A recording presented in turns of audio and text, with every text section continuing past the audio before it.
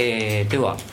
先週に引き続き渡辺君にコンテクストデザインの話を、もう少し突っ込んで聞いていきましょう。はい、よろしくお願いします。よろしくお願いします。聞き手はタクラム田川とタクラム佐々木です。じゃあ、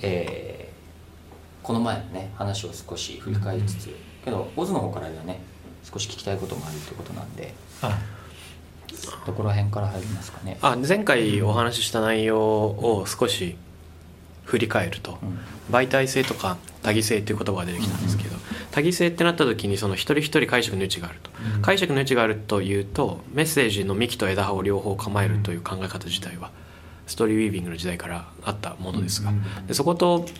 コンテクストにどういう関係かというのをちょっと補足すると、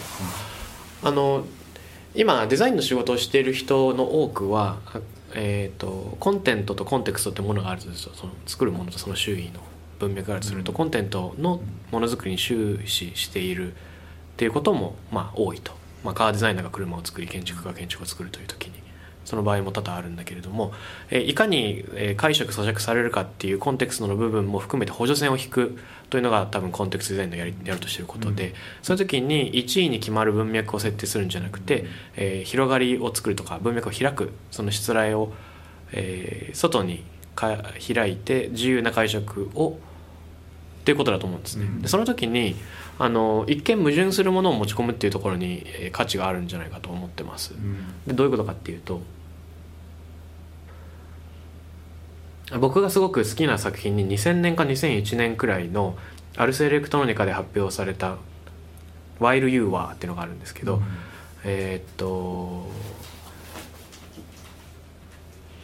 これ彼らがやったのはアルスエレクトロニカの展示会場に入るときになんかスイカみたいなのでこうピッと、改札機にチケットを入れると。で展示会場で30分ですぐ帰る人もいれば 2,3 時間いる人もいると。で出るときに自分がピッとまた改札機を通るんだけど、その時になんかレシートのようなものが印刷されるらしいです。そこには世界の統計が書いてあるんだけれども、その世界の統計が自分がその展示会場に滞在していた時間によって、連動するようになっていると。つまりあなたが滞在していたこの1時間の間に、地球が何千キロメートル回り、ニュートリノの何兆個があなたの体を突き抜け、地球に何トンのゴミが発生し、二酸化炭素が何十トン増え、ハワイ島が 0.00 何ミリ日本に近づいたみたいなものがそこに書いてあると。でそこで素晴らしいのは、統計というと大いなる真実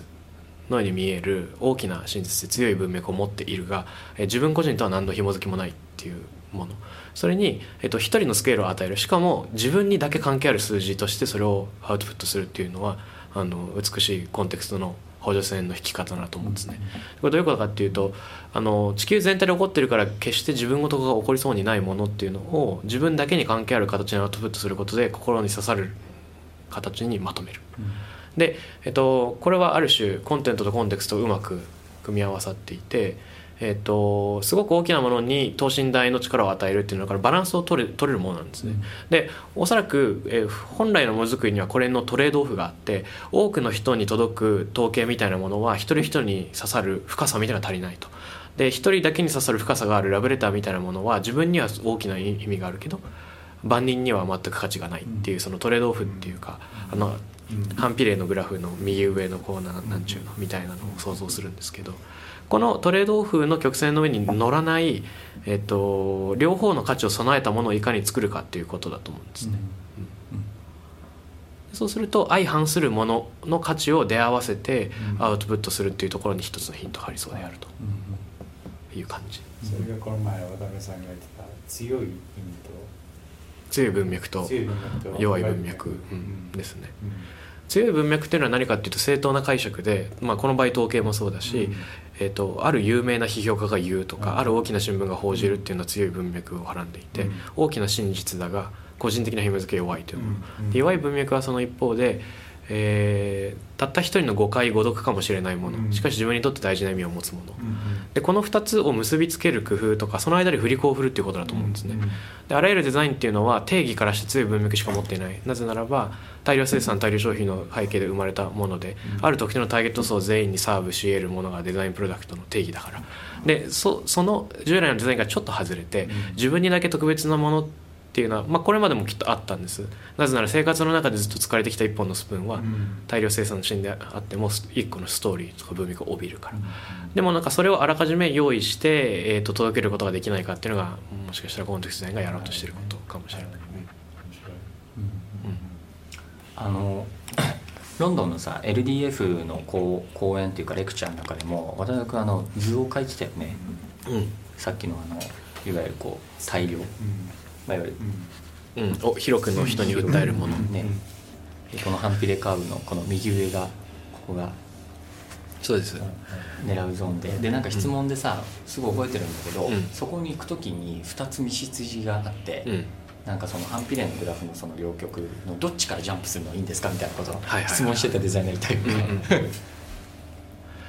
でこれは多分どっちもあって、どういうグラフかっていうと X 軸がオーディエンスの数、で右に行くほどお客さんが多い、で、上に Y 軸は上に行くほど個人的なつながりが深いってやつで、さっき言ったなんていうんだ多くの人に向けられてるデザインは右下にプロットされて、で自分宛てのラブレターは左上にプロットされるわけですけど、タクラムがこれまで例えばこの前話した盛岡支援とかラリトプールは左上から右上に行ってるような感じなんですね、でなんでかっていうと、一人一人の強い何か、森岡さんという個人向田舞ちゃんという個人の強い運動だから非常に深いんだけど、それをより広くの人に届けるっていうようなベクトルになってると、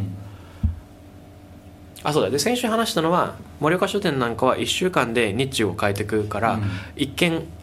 深さは変わらないのに、結果的にターゲットが広くなってるっていう話が、で多分ここもすごい関係してて、経済学の世界だと絶対数が非常に大事になって、質がある種忘却されてしまうので全てを数の中に隠蔽しちゃうんだけど、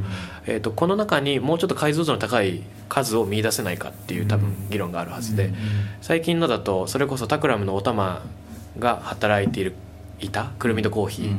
の、代表の方が書いてる本でゆっくり急げっていうのがありますけど、そこで彼がフォーカスしてるのは一つのお店で、受け入れてるお客さんの層を特定多数と名付けたいと、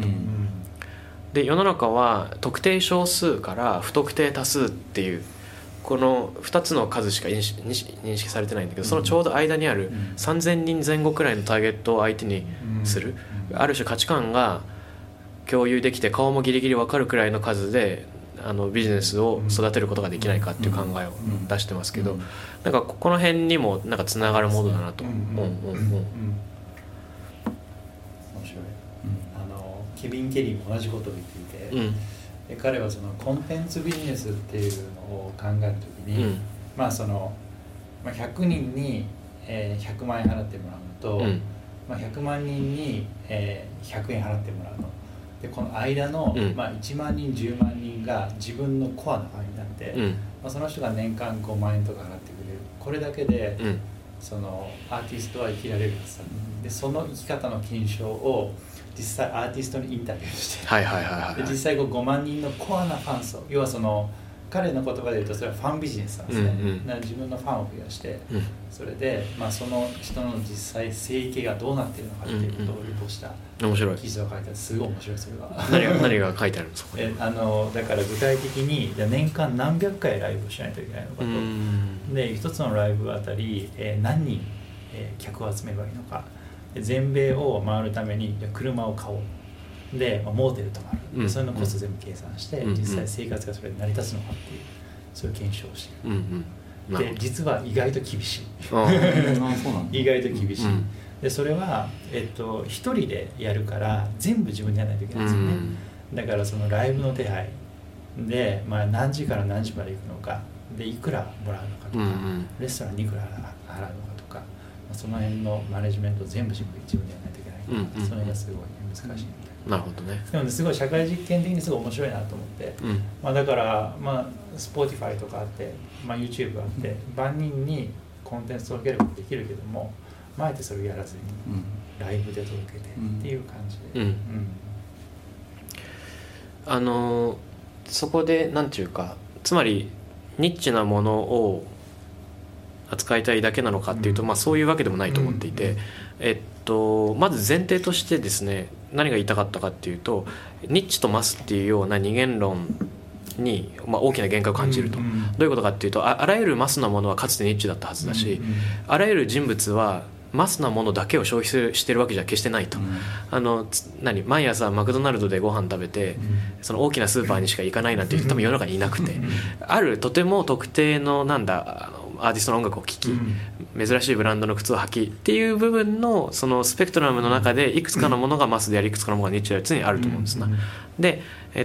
僕たちがやってることでその左上から右上に持っていく作業というのは何かっていうと、未だ見ぬ価値をちゃんと言語化している人と寄り添って、それが世の中に出る作業を手伝うとか伴走するということなのかなと。でそれはもちろん明日のマスになるかもしれないし、ならないかもしれない、そこはまだ分からないが、まだ遭遇可能性が低いものっていうのをちゃんと届くべき人のところに届けるというところをまず扱う必要があると。文脈を開くで、どっちもあると思うんです。なぜならば僕たちがそれ以外に仕事してるのは大企業も多いので、その大企業がローンチしているサービスの中に非常に個人的な深さを作るというアプローチも多々あるはずで、両方のアプローチが可能なんだけど、今、扱った2つの事例はたまたま、ちっちゃいのからっていうところだったんだけど、渡辺さんロランバルトっていうフランスの哲学者の本を読まれてたりすると思うんですけど、僕もすごい好きで、彼が言ってるのは意味コンテクストには2種類あって、1個目がフランス語で言うとサンス・オブビ、要は明らかな意味、で2つ目がサンス・オプチュっていう鈍い意味、鈍い意味っていうのは、彼はこの言葉を映画評論の文脈で使うんだけど、明らかな意味は、誰が見てもこういうストーリーだよねっていう、その万人が分かるストーリーがある、で鈍い意味っていうのはその映画を見てはたと気づいてしまう、なんかあのおばさんのメイク変わってねとか要は映画というのは、そのあるストーリーに沿って終盤に向かって収束していくんだけど、そのサンスオプシュがあることでその収束に対するその反動が起きる、でその反動がその観客個々人の解釈を生む、でこういう映画がいい映画だっていうのが、ロランバルトが言ってるので、だからそのサンスオプシュ的なのをどうにかして、そのマス向けのサービスとかプロダクトに組み込むとかできれば、すごく面白いことができる。それ絶対そうだと思うんだよな。その同質化が免れない時代にあって、PV 重視とか売上重視になってしまうと全てのものが同じ体験になってしまうから、あらゆるその観光地も同じ観光地化するというのと同じように、そこへの何て言うんでしょうか、違うものを提供し続ける責務として、そのバランスを取り続けたいというのはありますよね。なんかそのいかに深いものを作るのかってあると思うんですよね、だからその表面的にこういうデザインだとかこういうメッセージがあると思うんだけど、なんか作り手が込めた意味みたいなのが、その多層的に組み込まれていると、その多層性が、いろんな解釈の幅を呼ぶっていうことになって、その強い文脈を個々人が作りやすくなるのかなっていうのが、そうね。で多分ね、世の中の多数的な理解を含む強い文脈も、つまり批評家が唱えるような正解に見える解釈も、かつてはある一人の弱い文脈だったわけじゃないですか。でその文脈の行き来っていうのが常に起こってるはずで、その輸出入が起こりやすい時代にもなってる。面白いなと思ったのは、この前シン・ゴジラをみんな見ていて、で鎌田君っていうキーワードがちょっとプチトレンドになってたんですね。で鎌田君何かっていうと、大難形態が分かんないけど、まずステゴサウルスみたいな時の状態のシン・ゴジラの死んだ魚の目、気持ち悪い色、あれが非常に可愛いっていう人が一定数いるらしいんですよ。なんかこう半分分かるけど全然分かんないみたいな。でその鎌田君で探すと、鎌田君のウインナーソーセージを作ってお弁当に入れてる人とかバルサで彫刻を削ってる。でそれってもう明らかに社会の中のハイパー少数なんだけど、なんか深い愛があるんですよね。でなんか掛け算、愛の深さと数で掛け算すると同じくらいの影響力あるかも分かんないけど、そういったものが可視化できるやっと時代になってきている中で、マスの中だけでその拾えるもの拾えないものっていうのがちゃんと紹介できるっていうプラットフォームを作るっていうのも一つの責任。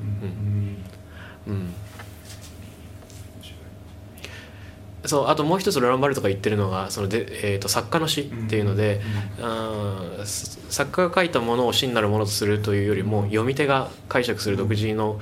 読み解きの方がむしろ真であるっていうような考え方だから僕たちもそのデザイナーの死の時代にいるかもしれなくて、そのデザイナーの死の時代に文脈を開いておくっていうことが逆に責任を果たすことかもしれないという考え方ですね。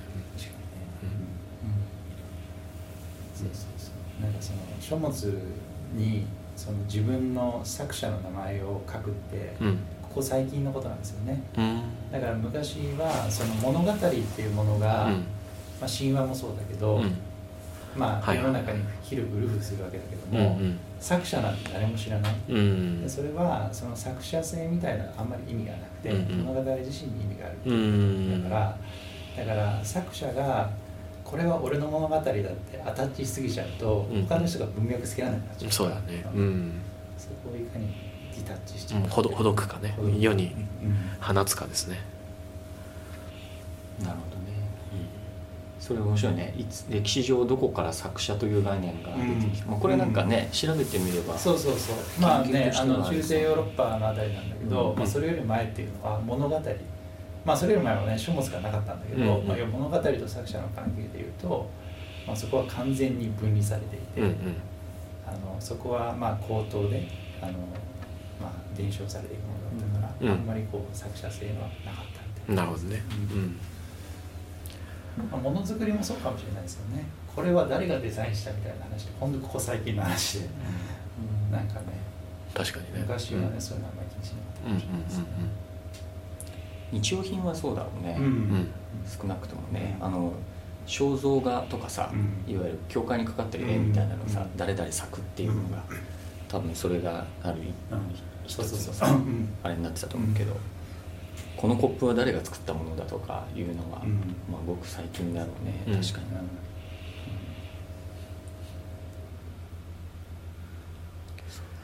あとはその一個挑戦してみたい取り組みとしては、イギリスの批評家だったかジョン・ラスキンっていう人が、経済価値以外の価値の指標を社会は導入すべきだということを、まあ、かつて唱えていて、経済価値、社会価値、文化価値っていうのの3つでちゃんと世の中を測れるようにしないと、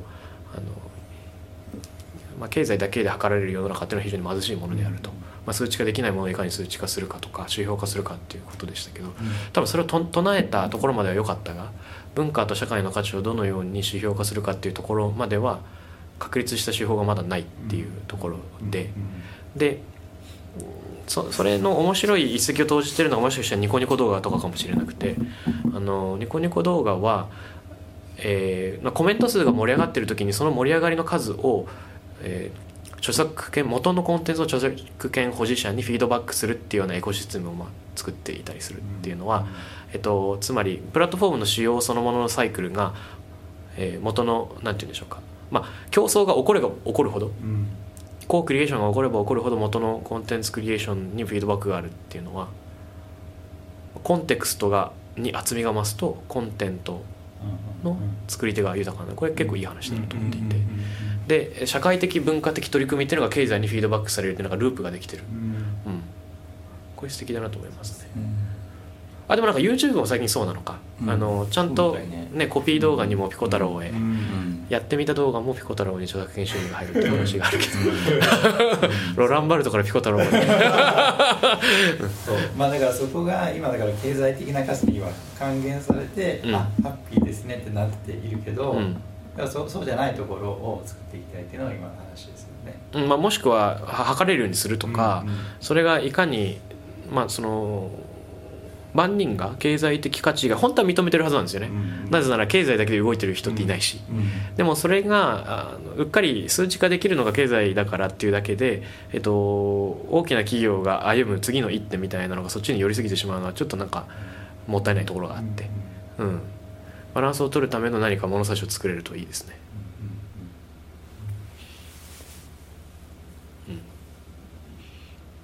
そうね、まあなかなか悩ましいよね。数値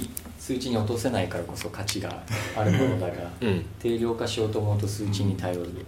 やらなければならないというさ、その指標を作る時とは指標の奴隷になってしまうみたいな、そうだね、だからそこの部分がまあ多分さ、人間の大脳のキャパシティもあってさ、数字って基本的には記号化であって、単純化で、記号に置き換えるから記号計算が効くよねって、だから数字にするんだけど、もっと俺たちがこうなんていうの認知限界が広ければそういうことしなくてもよしあしみたいなのを相当できるような、状況もあるのかもしれないけどね。AI 様のようなのがそういうことをよくわからないけど何をしてるみたいな昨日タクラム卓球部の仲間と東京体育館に行って日本のなんていうんですか、全国の卓球選手権の決勝みたいなのを見てきたんです、で男子の決勝は水谷選手対、吉村選手っていうので、で女子の決勝は、石川佳純選手と高校1年生の誰だっけ、なんとか美優選手、平野美宇選手、で、結果でいうと石川佳純選手が負けちゃったんですね。で、史上最年少の優勝記録をそのチャレンジャーが打ち立てたわけなんだけれども、4セット選手の7ゲーム制だから、途中で明らかにチャレンジャーが優勢だっていうことが分かっていく中のその会場の空気っていうのが非常にドラマチックで、若い人が勝るっていう見方もあるし、これまでみんながテレビで見ていたリオで活躍した石川選手が今まさに負けんとしているっていうところにも自動的にドラマが発生するじゃないですか。でそれを同じ場所で見てるっていう空気感で、正直席は遠いから石川佳純選手はもう親指の先くらいの大きさなんだけど、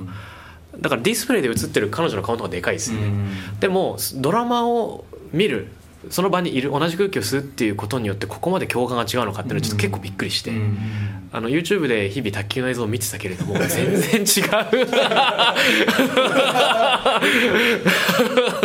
うもう力があるなと思いましたね。でこういうのって明らかに数値化できないもので VR で見るからいいよっていうのとは全然やっぱ違うんですよね。同じドラマを呼吸するっていうのの力を感じました。面白いな。なんかね、ちなみにタクラムのメンバー4人が水谷選手のインタビューの背景に映ってる映っ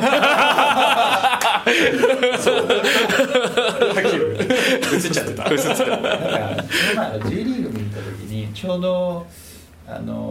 ブラジルの選手が乗せた飛行機が落ちた、ありましたね、黙祷がね、でもうすごい大きい試合で6万数千人、埼玉スタジアム、黙祷すごかったですよ、ちょっと不謹慎だけど、なんか6万人が一斉に静まるっていうね、なんか僕はあそこで変なライブの凄みを感じた、確かにね。やっぱりあれはテレビ越しにもみんなあの場に触れたかもしれないけどね、同じく目を閉じてね、その成熟を共有するっていうのは力がありましたね。多分、数字にはできないけれども一つ測る術としてどうしても人に伝えたくなってしまう話っていうのがあって、何かをきっかけにそれを、語ってしまうっていう今の出来事もそうだし、カンバセーショナリティというか、だからこの摂取した物語を自分以外の何人に伝えられるかみたいなところの修行になるかもしれない、そうですね。で僕がすごく好きな恩師の竹村真一先生のエピソードで、彼が大学生か大学院生の頃に世界中を歩いてバックパック歩いて70カ国とか歩いてる時にインドネシアボルネオの奥地に行ったと。で、数十人しか住んでない村に1台だけテレビがジェネレーターで動いていて、ちょうどワールドカップが映っていて、イングランド対メキシコだっけ、マラドーナの伝説の5人抜きからのゴールを見た瞬間に、村人全員と竹村先生が一緒にこうわーっと叫んだ、でその瞬間に彼はテレビの奥に全世界の人がこの試合を見ている、だから60億人の人がそれぞれの60兆個の細胞を震わしているはずだと大きな感動を得たっていう話があって、でその話を僕感動して聞いたんですけど、そのような大きな感動ができるのは竹村先生の想像力と感受性があってこそだなとも思ったんですよ、つまりもちろん当然テレビを見てるっていう強い文脈があるのと、こんな遠くにいても文化も言葉もあらゆるものが違う人たちと喜びを共有できるんだっていう奥地での体験、弱い文脈の掛け算でもって60億人の60兆個の細胞の震えっていうところまで考えられるヒントがあるのが分かるが、僕がその場に同じ体験をしてそこまで感動できたかっていうと怪しいでも感動してみたい、同じように感じてみたいっていう気がする、でその補助線を引けるかどうかっていうのは多分コンテクストデザインの仕事で、感受性が必ずしも高くない人たちも自分なりの感動を、心の震えを呼び起こせるのか、それをアシストしたいっていうか、それから少なくともその可能性を見られるようにしたいという思いがあります。面白いですね。その補助線ってもしかしたらそのめちゃくちゃ具体的な話と、めちゃくちゃ抽象的な話の組み合わせかもしれないなと思って、僕らの週末に読んでた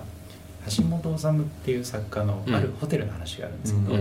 それのホテルの周辺の街の描写で、まあいろいろお店が並んでるっていう描写なんだけど、ラーメン屋100円ショップ、牛丼屋が並んでるっていう描写、ありありと情景が目に浮かぶ、でその次の段落で、それから300年ってなんかこの飛距離なんかね、それは僕の感性を揺さぶったわけですよ。要はすごくそのなんかラーメン屋3軒と書かずにラーメン屋と彼が書くことで、僕はすごくその彼の世界に引き込まれた、でその状況を思い浮かべてたら、それをバサッとこう脱ぎ去りつつ300年後の話をするっていうところで、僕はねそこですごいね細胞が開いた感じがして、このコンテクストの要は超抽象300年で時間長さと超具体っていう2つをなんかその近い距離で投げられてあるね、あるある。文脈に対する感度が変わったなみたいな、まあね、コントラストとかテンションとかね、そうだね。まあこの前もね話してたよね。そのなんていうのかな、極端に違うものを、普通だとさ接合しないやつを、そこはテクニックも含めて、意図を込めてこう隣接させるっていうか、まあそこにコンテクストのね、発火がこう芽生えやすいような状況っていうか雰囲気ができてくるみたいなね。というのは例えば本屋と一冊っていうのは普通相入れない考え方だけど、それを組み合わせるとか、なんだっけ、同着語法、矛盾語法、うん一冊だけの本屋とかね、まあ、そこら辺はあれかな、一つ、まあ、実際じゃあ作るとなったらどうすればやれるのかなっていうところの一つのまあガイドラインにはなるのかもしれないね。まあそれだけじゃなくてね、いくつかありそうな気はするけど、いろいろありますね。なんていうかよくなんだ評論家がみんな共感とか共有って言ってるけど、共感も共有もしたくないとかっていうなんか現代でアンチテーゼを唱えてる人がいると思うんですけど、なんかなんていうの、どうでもいいことの共有とか共感は別にしなくていいと思うんだけど、本当に分かってほしいことってあるじゃないですか、世の中には。で、感動した時とか素晴らしいものに出会った時っていうのは多分本当に共有したくて共感したいもので、竹村先生が感じた60億 ×60 兆は共有すべきだと強く感じたはずなんですね。で、人が体重を乗せて感動していることを同じように他の人とも感動し合いたいっていう思いはやっぱあるはずで、で、それに手を差し伸べるという行為だと思うんですね、コンテクストデザインっていうのは。だからで一度その感動の道筋が分かった人っていうか補助線をなぞった人は、必ずしもコンテクストデザインに触れなくともそのなんていうか癖が少し体に残っていて、いろんな人と一番大事なところの感動だけはしっかり共有できるようになるっていう状況を目指したい、